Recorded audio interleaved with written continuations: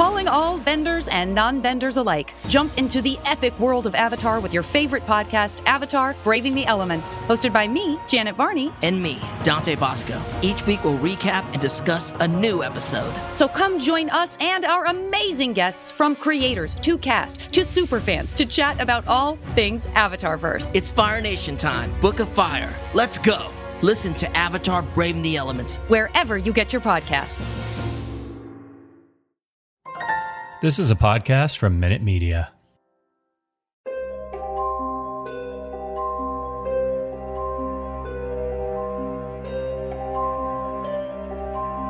Welcome to Lock and Key Unlocked, a podcast about Lock and Key on Netflix, as well as the comic book source material by Joe Hill and Gabriel Rodriguez. I'm Alex. I'm Justin. I'm Pete. And we are going to be talking about Season 2 of Lock and Key, Episode 4, Forget Me Not. Now, you don't forget to go watch the episode on Netflix, because we're going to spoil it there? Right here, right now. But brief overview of what happens. Justin, I think before we got on, you called this a little bit of a middling episode. It's sort of a middling episode, but let me just say, before we get into that, you say we're going to spoil this episode. I prefer to think we're going to celebrate it. Despite its middling nature, we're going to celebrate it. That's right. No celebrates.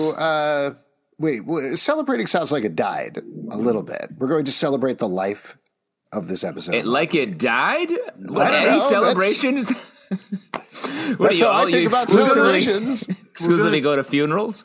Every time I wander into a birthday party, I'm like, whoa, you're going to die someday. Who died? We're going to celebrate using the ghost key. Yes, we're going to celebrate using the ghost key. Now, a bunch of different stuff happened in this episode. The main thing that we're dealing with is the fallout of the previous episode, where Duncan got his memories back. However, as we find out this episode, just because he got his memories back doesn't mean he remembers magic. Ooh. So as Bodhi describes it, partially through the episode, they broke Uncle Dunk, which is very unfortunate. So that's a lot of what they're dealing with here. Also, same thing with Jackie, who's slowly losing her memory of magic. Oh, man. Both for Uncle Duncan and Jackie, we're definitely getting ramped up here in terms of the reasons that they need this memory key to get things back. That's what they're starting to head towards. Meanwhile, Gabe and Eden are essentially reassessing at this point, now that they are out of Whispering Iron. How do they create this weird key that they want to create, whatever purpose it has? And while they're clashing, Scott points out to Kinsey that maybe things are not okay with Gabe and Eden. He thinks potentially it's in a smoochy smooch direction. Instead, it turns out to be in a little bit of a stabby stab direction. Stabby stab. Kinsey doesn't necessarily know that yet, but she starts to become suspicious as well of Gabe and Eden and everything that's going on there. And ultimately, that's sort of where we end up in the episode. You know, Gabe has some Whispering Iron by the end, so presumably we'll see a key sometime soon. Lots of other things go on here. But yeah, like Justin said, I don't think there's anything wrong with a middling episode. You need episodes. That's why. Stop saying it. Stop saying it. It's not a middling episode, all right? Sniveling episode. That's what I think, really. Pete, you're starting to sound like a middling child right now. Listen, she got her fear back. There was a lot of great things that happened this episode. I'm not going to sit here and let you just sounds like you got your fear back of us saying the word middling. Yeah. Yep. Pull that right out of the old brain pan. As I open Pete's head key, close. Well, let's talk about some of the plot lines that happen in this episode then. Pete, since you're gung-ho, you, I believe, thought it was the best episode of the season so far, opposite of me and Justin. Go ahead. What made this the best episode ever? First off, unlock it for us, Pete. Oh, thanks. I would love to. First off, you had the Ghost Showdown, which I was very excited about. You're seeing the parasite on the back. You're getting a lot of key information here. And the fact that you guys are brushing over this shit like it doesn't matter and it's a middling episode makes me very angry. Here's the thing. Just because it was a middling episode doesn't mean that it's bad. I loved the Ghost confrontation. I think we learned a lot that, fuck. Chamberlain Locke. Yeah. I'll tell you what, if you think about the middle of things, the middle of the burger is one of the best parts. It is celebrated as the best part. Definitely. Yeah. I don't like middles. Give me the rest of the burger. Thanks. This season premiere of Lock and Key was like a real bun of an episode. Some are. Some are. I agree with you on the ghost stuff. I thought this was great, not only because it followed up on that scene from Chamberlain Locke earlier, but we speculated a little bit about that weird shot in the bush with Chamberlain, and it turns out that was Sam Lesser. And something I like about this as a fan, I thought, oh, that's great. I forgot about that from the last season. Sam was left as a ghost. We know this from the comic books, but I didn't necessarily remember that from the show or think necessarily that's why they had the shot of the bush, that it was Sam washing.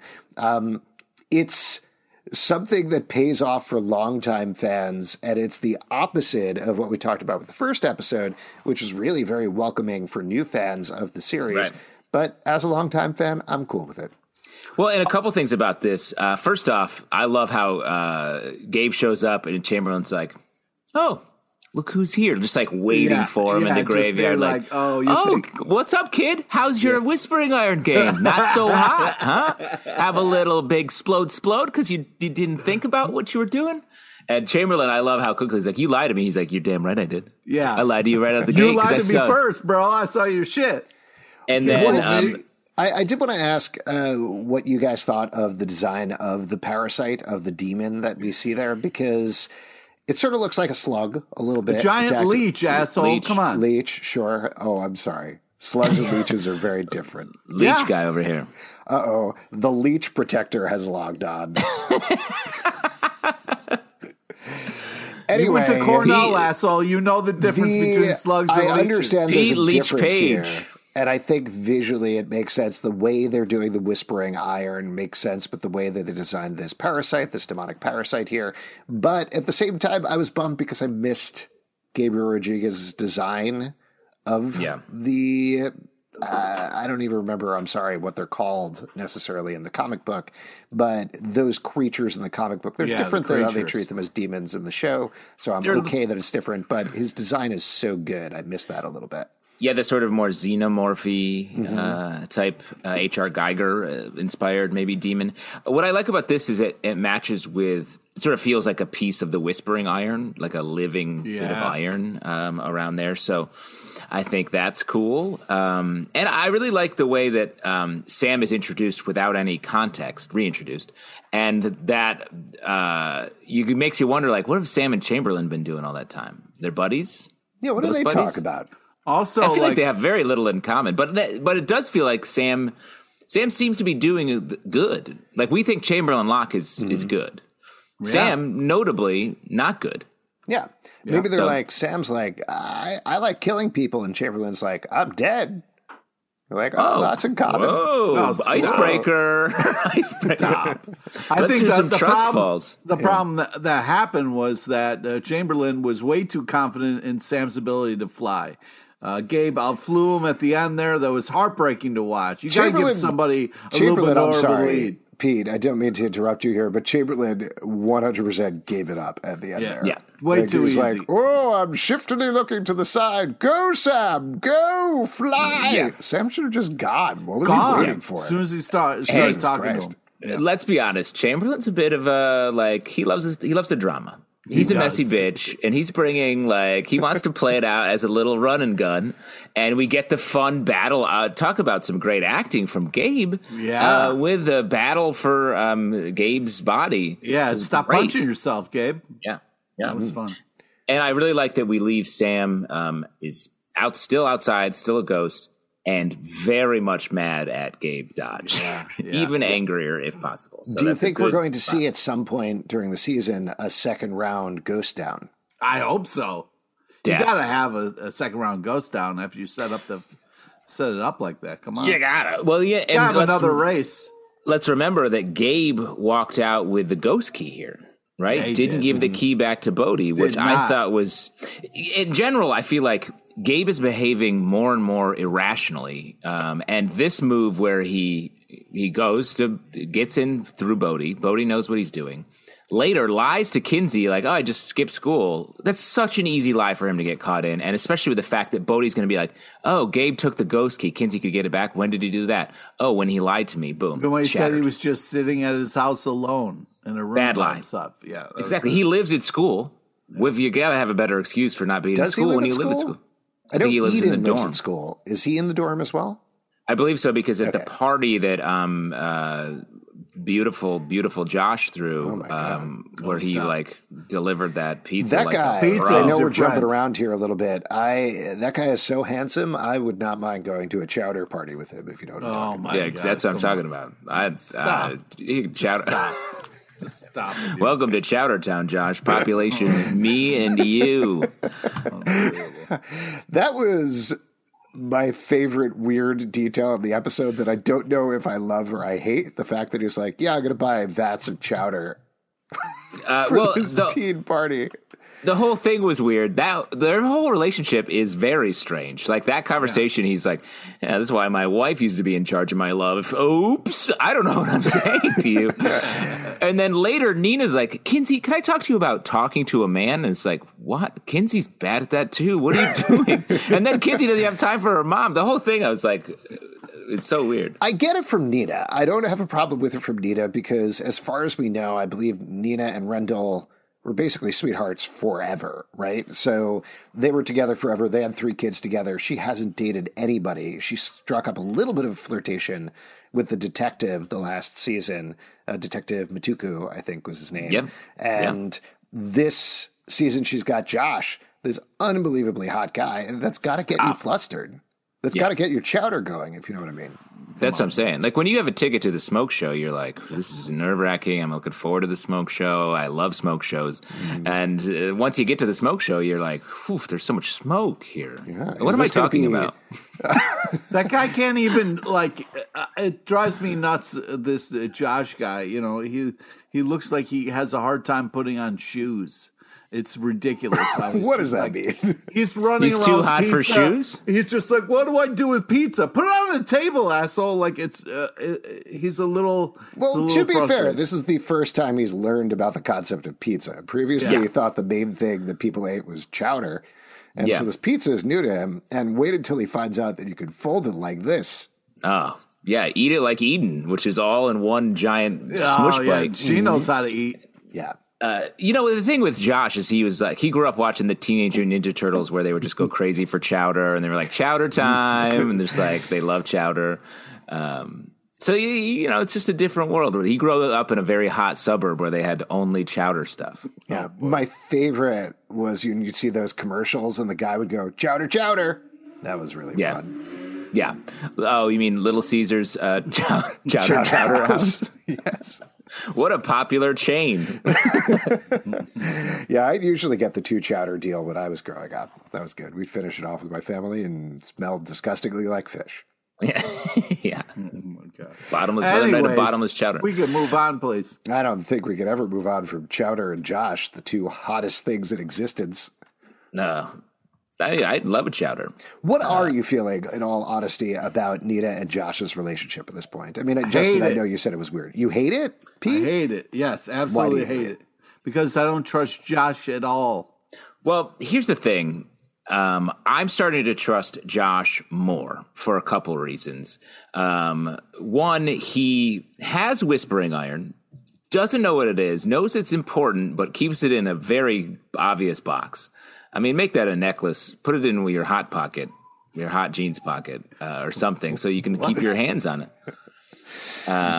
Because and he talks about Which pocket is your hot pocket, Justin? the tiny what one. thing's important to you? Do you store in a hot pocket? The hot pocket's a very tiny pocket in your jeans because there's the regular pockets and there's that extra tiny one. That's the hot pocket. Because I store most of my money in hot pockets, the food. Yeah, that's good. That's investing. That's what I buy a investing bunch is. of pepperoni hot pockets and I put all my money in there and then I scatter it around the house. Same Because with if you. Pete comes over and he eats one, I still got lots of other hot pockets. Interesting. Pepperoni hot pocket. I only have chowder hot pockets. What is a pepperoni hot pocket? What does that taste like? You got to stop chowder taking tastes like financial chowder. advice from Jim Gaffigan, man. Well, let me say, you put your money in a popular hot pocket like pepperoni, you're going to get robbed. You got to put it in an awful hot pocket like pea or something, a pea pocket. My favorite thing about Chowder Hot Pockets, though, is the slogan, bring on the hot goosh. Yeah, What? True. That's also a chowder hot pocket is like chowder water balloon. We were getting so many hot chowder water balloon fights when I was a kid. So fun, dangerous. You don't want to get tagged. It's like Squid Game, but what is happening? Did you grow up in one of those places where they had chowder on tap? Like you go to the playground, you could just stick the balloon right on there and get the hot chowder in the balloon.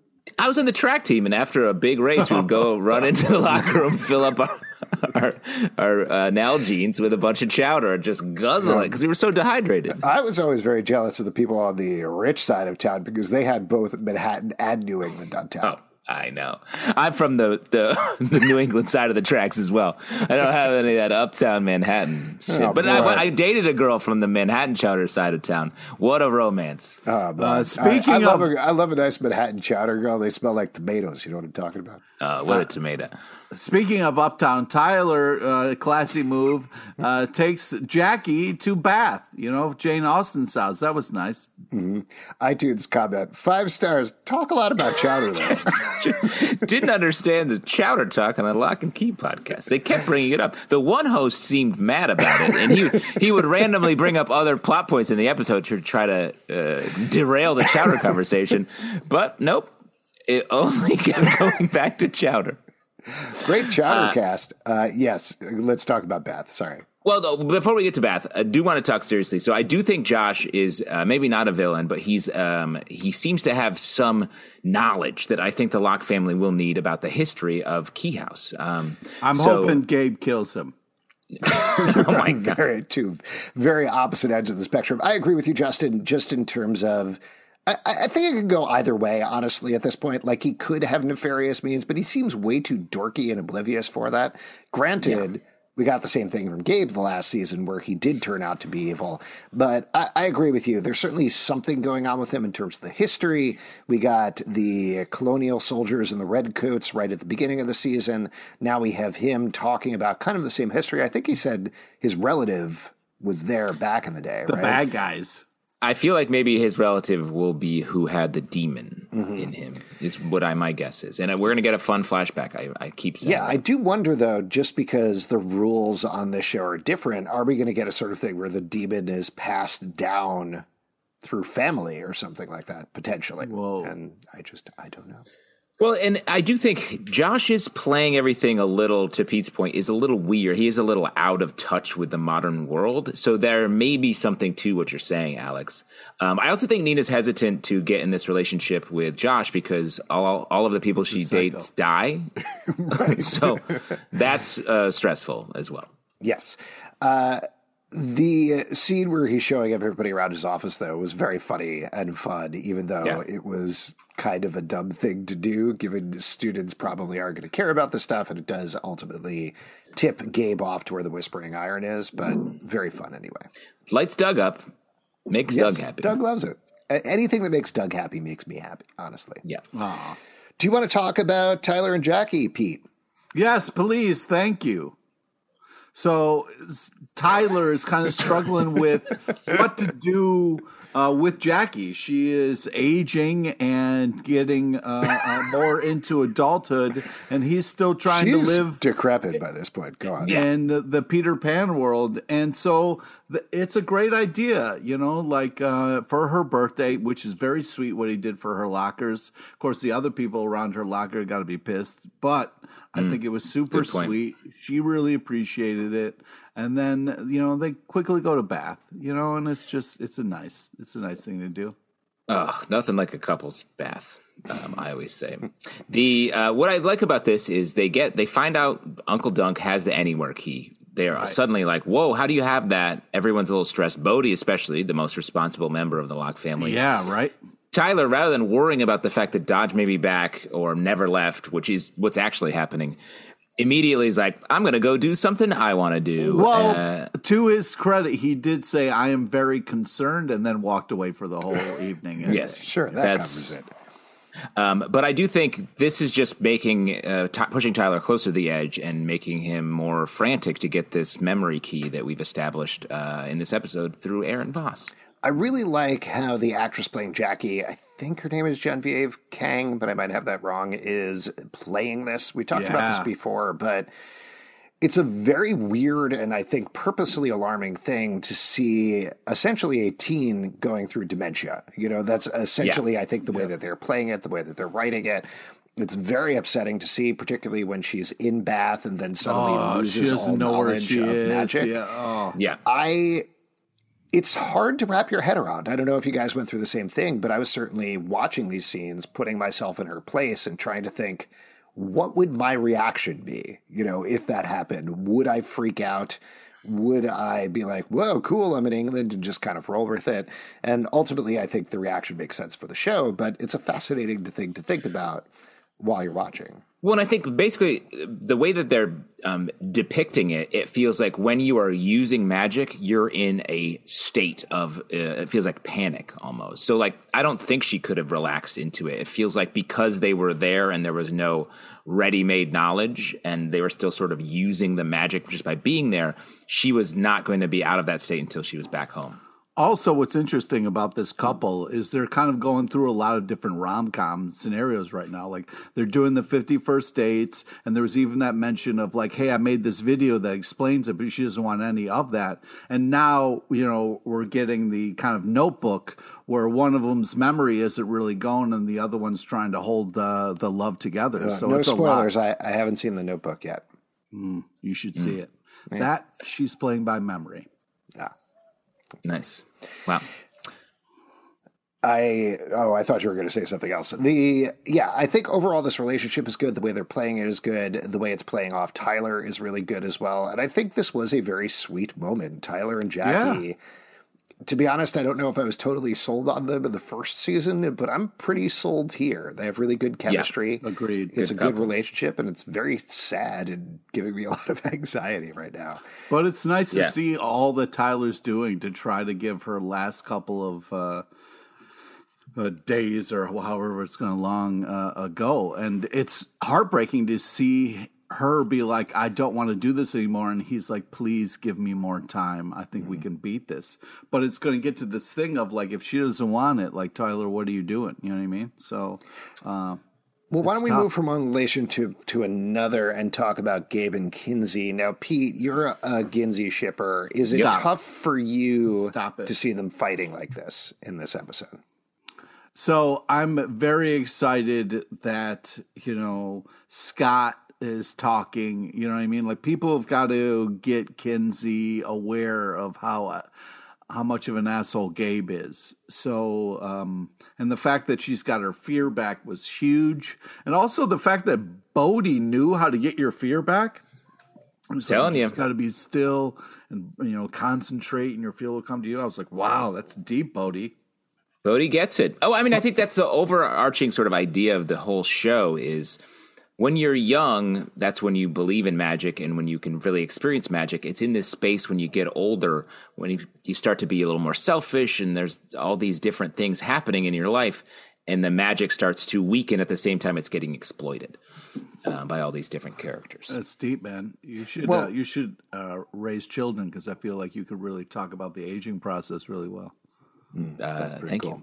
That's cool. Getting back to something you mentioned earlier, Justin, I think Gabe is really not doing himself any favors here. There's that scene where Gabe is just standing in the middle of the party staring at Eden. Yeah, that's, come on. Least amount of chill possible. And I understand he's a demon, but like, he's got to know Kinsey is there. And he's got to know Kinsey is going to see him at some point. He clearly doesn't care because he's so frustrated and annoyed at Eden as it is. But at the same time, that's going to potentially be his downfall, if anything.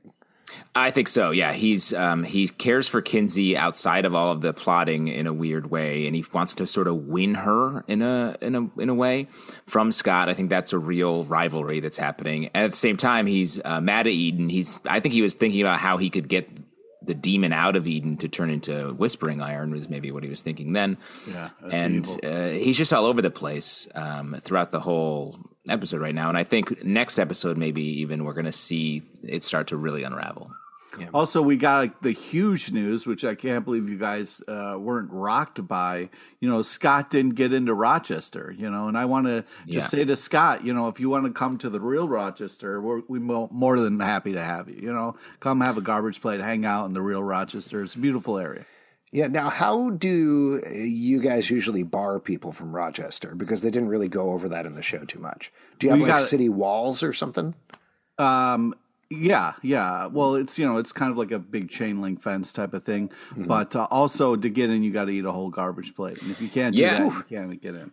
I applied to the garbage plate program at Rochester, and they said they couldn't allow me in unless I hit myself in the face with a shovel over a dozen times. Yeah, I was too smart. We needed to dumb down a little bit. You got to be committed if you want to get in. You know what I mean?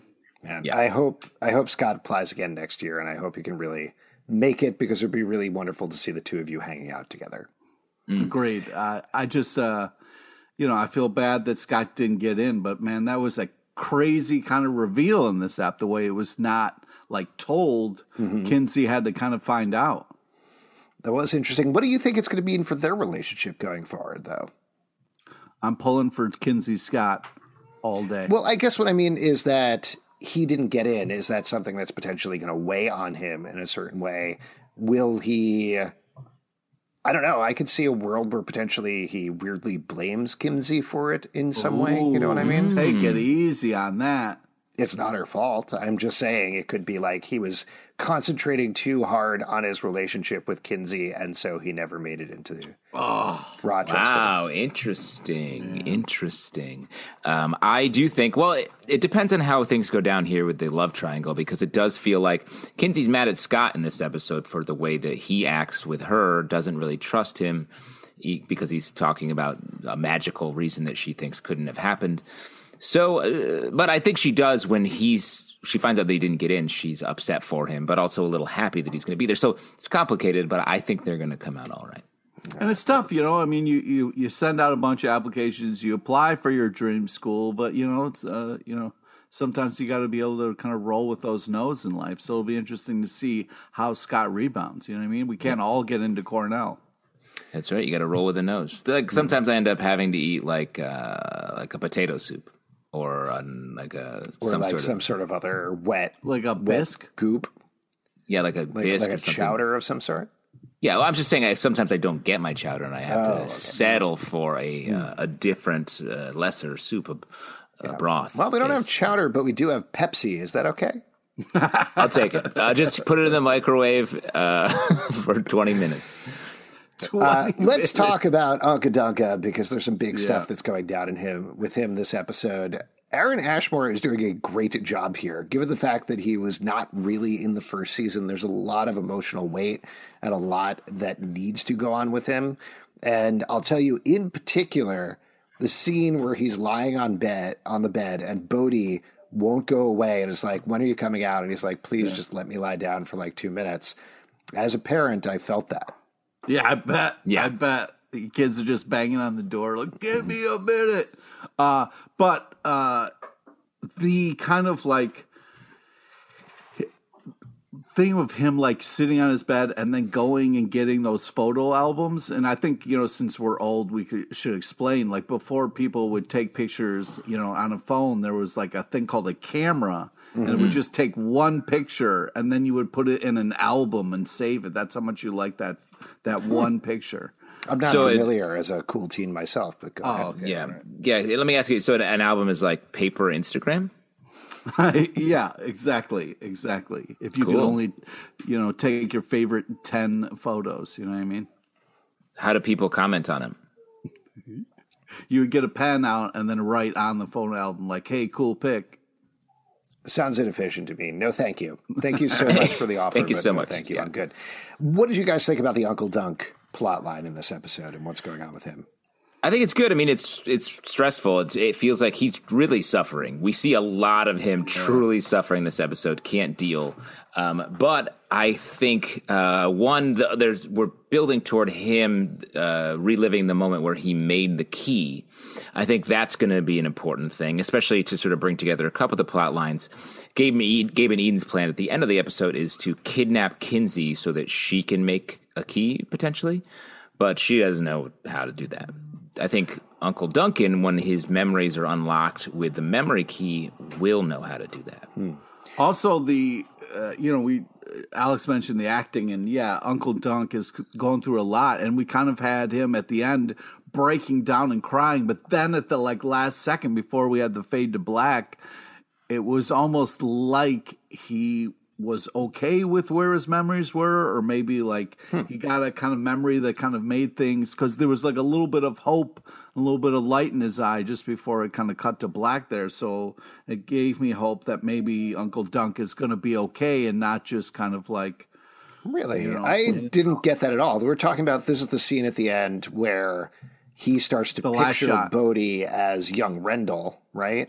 Yep. And he's at this point, he's already discovered. Or young him? Is it young him? Is it young him? I thought it was young Rendell. No, it's young him. Oh, it's young him? Yeah. Huh. Throwing yourself out the door. Yeah. I get it. That's why he's like, you're not real. And then throws him out the door. And then both Bodhi and him are crying. And then as he's crying, he kind of looks up last second before it fades to black. And it kind of maybe he's got something. I think next episode we're going to get a search through Matheson Academy to find the memory key. We get the sort of the scenes we haven't talked about are Aaron, Voss, and Tyler trying to figure this out, and Kinsey as well. And they go into her memory, which I thought that was played really well as well, where she's nervous to have to potentially be trapped back in her own mind again. But she goes in, gets the memory, they watch it, and they have a big clue to where the memory key is. Yeah, but that's also huge for Aaron to do. The fact that she's willing to kind of go back there, and then there's that moment where it's I promise I won't let you be a vegetable in a fucking institution for a bunch of years. I mean, that's a hard promise. You got to feel oh man, this is exactly what I'm going to do after you say that out loud, right? Wow. Oh, you think Tyler overpromised and underdelivered? I was like, dude, what are you saying right now? Don't jinx it. Oh man. Yeah, I didn't necessarily see that as a problem. I agree with you both, who are saying the same thing twice in a row, that this was a good moment. Yeah. Nice. But yeah, overall, this plotline was really good. I liked Tyler and Aaron teaming up. I like how Aaron has added to the ensemble. I think she's really good. Great. I think the clue that the key is at Matheson Academy is not very helpful because that's a huge place. Yeah. It's a place to start. They'll figure it out. I've seen television shows before, and I think they'll figure it out. But it's the key's somewhere in New York City is essentially what they just Come on, dude. Well, Academy in New York City is not the same size. I also would say the key's in one of two locations we feature in this show. Yeah. Let's try the other one is sort of what was going on here. Yeah. But yeah, I'm excited to see that. That'll be a fun sort of maybe race around the academy, try to get this memory key. And to your point, I do really like Aaron on the show. I'm curious if Nina is maybe going to start being why do my kids want to spend time with this my dead husband's ex, and they don't have time to talk to me? So I think that'll be an interesting situation. Well, we got that moment halfway through the episode. Was this what you're going to bring up, Pete, about Nina confronting Aaron? You can talk about it. Well, I just think it's this is going to be, and because they almost had a real hey, we're both in love with the same guy, let's share some stories moment. And then, it got too emotional from Nina and she walked away. And then she walked in on Kinsey there with her and she was like, what's going on? And of course, Kinsey was blowing her off. And we got to see why Kinsey has a problem with her mom in this kind of scene at the end there, because Kinsey was like, Mom, I'm having a lot of issues with red flags and knowing what to listen to and what not. I need some guidance. And she was just like, trust your gut, kid. I'm out. It was like, what the fuck kind of shit is that? You should be yeah, if there are red flags, it turns out you're dating a demon. You should kind of get out of that scenario. And of course, she's just, as parents yourself, you had to be upset about that moment. No, I don't see any red flags with Josh. I just see very hot sexual flags. Right. She wasn't talking about Josh. Flags. She was talking about Gabe, asshole. She was talking about Gabe. Oh, he seems like a nice boy. Oh, my God. What's one red flag with Gabe? Name one. Just try to name one red flag about Gabe. I'd like to see it. Oh, my God. I was a little disappointed. I was like, Nina, you deserve the cold shoulder after that fucking advice bomb that you give. Wow. She is trying so hard, and as In terms of dramatic arc, I appreciated, we're 4 episodes in the season, so there's not a lot, but I appreciated actually seeing a little bit more of that because it's kind of felt like, I talked about this a couple of episodes back, it is weird as a comic book reader from the first season of the show to see Nina be happy and settled. And that's what she's been in the first 3 episodes. And not that I want to see characters suffer, but seeing her be in a place where she's uncomfortable, doesn't know what she's doing, and losing control of her family, I was like, there's Nina. That's the Nina I know. That's the character I know. Here we go. That's awful. So I felt good about that. What other moments did you want to call out, if anything, from the episode? Oh, man. I think we covered all of them that I had. I really liked, despite the fact that this was sort of an episode advancing a number of plots at the same time, and it feels like we're sort of in the middle of it. I liked a lot of the stuff that happened, and I just think this show is great this season. Yeah. Pete, what about you? Yeah, I just think that the Jackie Tyler relationship, it was such a interesting conversation about, the back and forth of like what somebody's ready for and what somebody like believes in was really interesting. And I love the complexity of their relationship. So I just think it's really enjoyable, and they're making a lot of smart choices with it. I agree. And why don't we move it over to our next section and determine the key moment of the episode? Justin, you want to go first? What was your key moment of the episode? I mean, there's a lot of little things happening here that I think will be important later. Well, I want to give it up for Chamberlain, Locke, and Sam. I think that's going to be a fun moment to bring back at the perhaps end of this season that'll have big implications, potentially getting into an episode that we really enjoyed, I think, in the comic, or an issue of the comic we really enjoyed that may become an episode where Bodhi becomes becomes an animal for a brief time. Ooh, yeah. The Calvin and Hobbes issue. Yeah, I'm going to give it up for Aaron finding out about the memory key. I think just in terms of moments, that's the big takeaway from the episode, right? Like that's Tyler's plot line right now. Certainly that's the big thing with Duncan as well. It's not necessarily what's going on with Aaron, Eden and Gabe, but in terms of 2/3 of the major plot lines out of this episode, the memory key is where it's at. So that certainly points to where things are going forward.